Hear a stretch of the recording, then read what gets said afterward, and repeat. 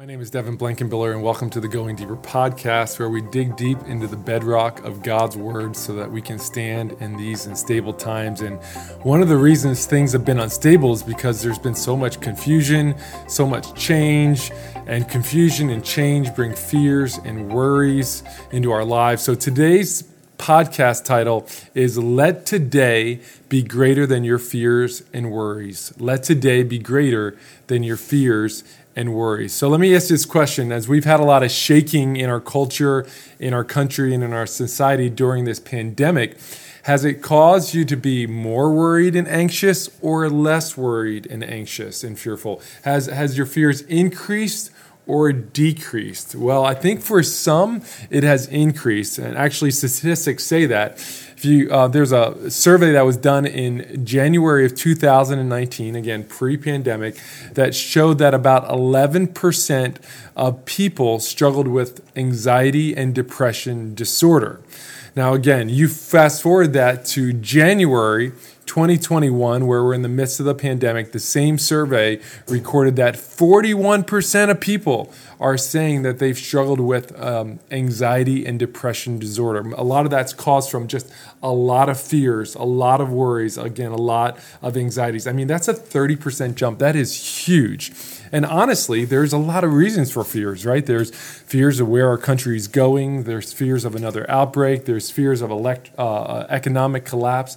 There's fears and anxieties about workplace struggles and just the pressure that so many people have had on them for a sustained amount of time through this pandemic at their workplace. And so let's be real. If you're looking for a reason to be anxious or worried, you can find one easily.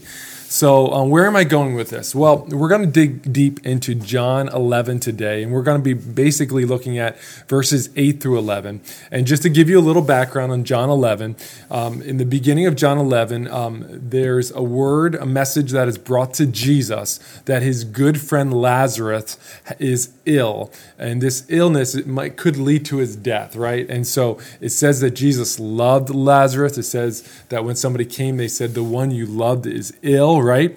And Jesus was most likely in the area of the Jordan where John the Baptist was baptizing people.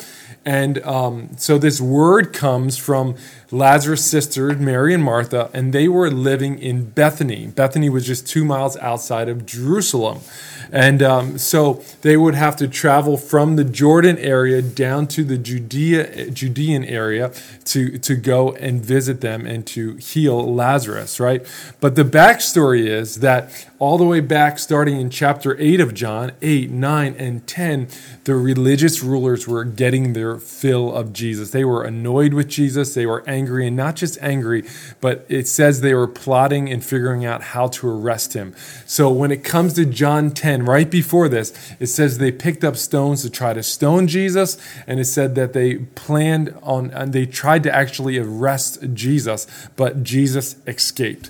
So when Jesus makes this decision and tells his disciples, "Hey guys, we're going to go down to Bethany and we're going to heal Lazarus, and not just heal him, but raise him from the dead," this is what his disciples say. I'm actually going to pick it up in verse 7. His disciples said to him, his disciples objected, "Rabbi," they said, "only a few days ago the people in Judea were trying to stone you.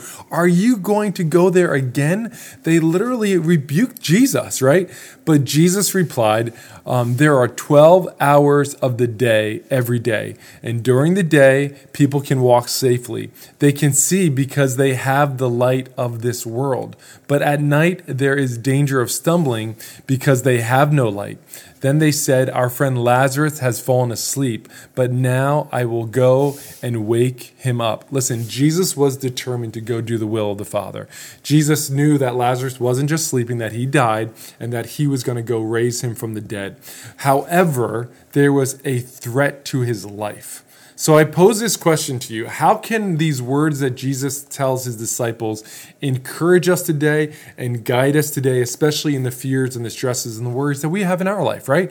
Because again, this is what Jesus said in response. There are 12 hours of daylight every day. during the day, people can walk safely. They can see because they have the light of this world. But at night, there is danger of stumbling because they have no light. So listen, I believe there's two meanings in this phrase that Jesus gives to us in John 11, 8 through 11. First, there's a literal meaning, right? Jesus says there's 12 hours in the day. Let me give you a quick historic background here of what it was like for the Jewish people in that day and even the Romans, right? If you didn't know, they didn't have Apple Watches then. They weren't created yet. They didn't even have Casios. They didn't have any watches on their wrists, right? And so in the culture in that day, they would take the time from sunrise to sunset, and they would divide it into 12 equal periods, which they called hours. So certain parts of the seasons and year where the day was shorter, those hours were shorter, and times when the day was longer, those 12 periods of those 12 hours felt longer. And so again, Jesus was basically being real. Look, don't we all know that there are 12 periods when there's light? There's 12 hours when there's light. This is the time to walk. This is the time to go. This is the time to accomplish what needs to be accomplished. At nighttime, in that culture, there was no street lights, right? There was no cities with bright lights. They had little lamps, of course, and stuff, but it was, especially in remote areas, it was dark and it was dangerous and you could stumble, right? So here's the practical meaning, right? Very practical. Jesus is saying that the work must be accomplished during the day while we can see. And this little practical saying should motivate us, right? To get today's work done while it's today. That we shouldn't push things off to tomorrow. So many times, because we're afraid of getting something done, we're fearful, we decide to just kind of kick the can down the road a little bit and just push things off a little bit. But as we push things off, it causes even more stress, more worry, more fears into our lives. So listen, the word to us today is accomplish what you can accomplish today. We all have the same amount of time today. Don't let the stress of tomorrow and the distractions of tomorrow affect what you're doing today. You know, it's been said that recently 49% of our work is unfocused work. Now, a lot of that can be attributed to interruptions with our cell phones and notifications and all those things, emails and such. But a lot of that unfocused work is because we're distracted with future worries and cares. The word is focus on today. Jesus tells us to pray, give us today our daily bread. The psalmist wrote in Psalms 118, this is the day the Lord had made. This is the day the Lord has brought about to us, right? So we will rejoice and be glad in it. I heard someone on the radio say last week, he said, yesterday is history, tomorrow is a mystery, so live in today and focus in today. Let me just share the deeper meaning that I believe that we can see in this statement that Jesus says to us. I believe Jesus was also making the point that in the same way that there's 12 hours in the day, right? That there's like periods in our life and that we're called to accomplish in our life while we are living what God wants us to accomplish. Jesus believed that his ultimate purpose was to fulfill God's plan. And in this moment, his plan was to go and heal, not just heal, but raise Lazarus from the dead. This is my time. My night has not come. It is still day. And while it is day, I am going to do God's work. Jesus was not fearful. Jesus was not anxious. Jesus was not tempted by the rebuke of his disciples saying, they're going to kill you, because he knew it was day. So here's the personal application that we can apply to our lives in this, right? We only have so much time in our life to accomplish what God has for us. We have no clue how long we're going to live, but I will tell you this, that God has allotted a certain amount of time for each one of us to do his work and his will. And instead of allowing the fears and the worries to hold us back, those temptations, we should push forward into God's plan. We must walk in the day while it is day. He has given us the light of this world. Now, again, when it says there is light in this world, we know that represents Jesus. Listen, I believe more specifically when he says, listen, it's day and we have the light in this day, I believe it means walking in the will of God. I believe it's walking walking in righteousness. I believe that it's encouraging each other to follow in God's will and his commands. I believe it's relying on his word. I believe it's sharing Christ and living for his glory. That when we do these things, we will walk in the light, right? And those are times that it's daytime. And again, Jesus has promised to us, we will walk safely when we're doing that, right? That light guards us to any dangers that surround us. We don't have to fear. We don't have to worry. We don't have to become anxious because we are walking in the light. Let me make a bold statement to you today. I believe that if you are doing the will of God and if you are seeking the will of God for your life, you cannot make a wrong decision. That he truly will lead every aspect of your life. Now, let me talk about the opposite here. Because Jesus also says, at night there is danger of stumbling because they have no light. That little phrase says so much. Because if we walk according to the way of our desires, if we walk in the way of this dark world and our dark culture is leading us to, not in the way of the glory of God, if we walk where our eyes draw us to, we fall into temptation and we stumble.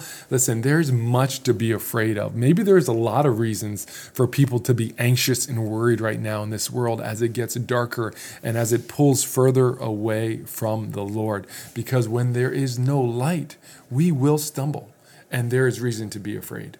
Listen, Isaiah 33, 14 through 16 says this. I want to read it. It says, the sinners in Jerusalem will shake with fear. Terror seizes the godless. Who can live with this devouring fire, they cry. Who can survive this all-consuming fire? But to those who are honest and fair, who stay far away from bribes, who refuse to profit by fraud, who refuse to listen to those who plot murder, who shut their eyes to all enticement to do wrong. These are the ones who dwell on high. The rocks of their mountain will be their fortress. Food will be supplied to them, and they will have water in abundance. Listen, Jesus is foretelling that as well. Listen, he knows that when you walk in light, there will be safety. You will walk safely. And so today I want to encourage you, right? Today is the day that God has made for you. Today is the day that God has given you to do what he's called and what he's ordained for you. Just walk in that purpose. Don't walk in fear. Don't walk in anxiety and worry. Walk in that light. Walk in God's truth. Walk in his ways and his commands, and you will not stumble. So let me close in prayer today. God, again, I thank you for your word and your direction. I thank you, Jesus, for the light that you bring into our lives. I thank you for your word that brings light into our lives. Help us to know that when we're doing your will, there is nothing for us to be afraid of. There is nothing for us to worry. Thank you, Jesus, for your example. You were not afraid of the threats of man that were on your life. Instead, you were consumed with doing your Father's will. And may we do the same. Lord, if there's anybody listening who've been drawn into living or walking in dark paths, God, I pray that they would heed this warning that darkness causes us to stumble. Lord, we don't want that consequence for our lives. We want to walk in your light.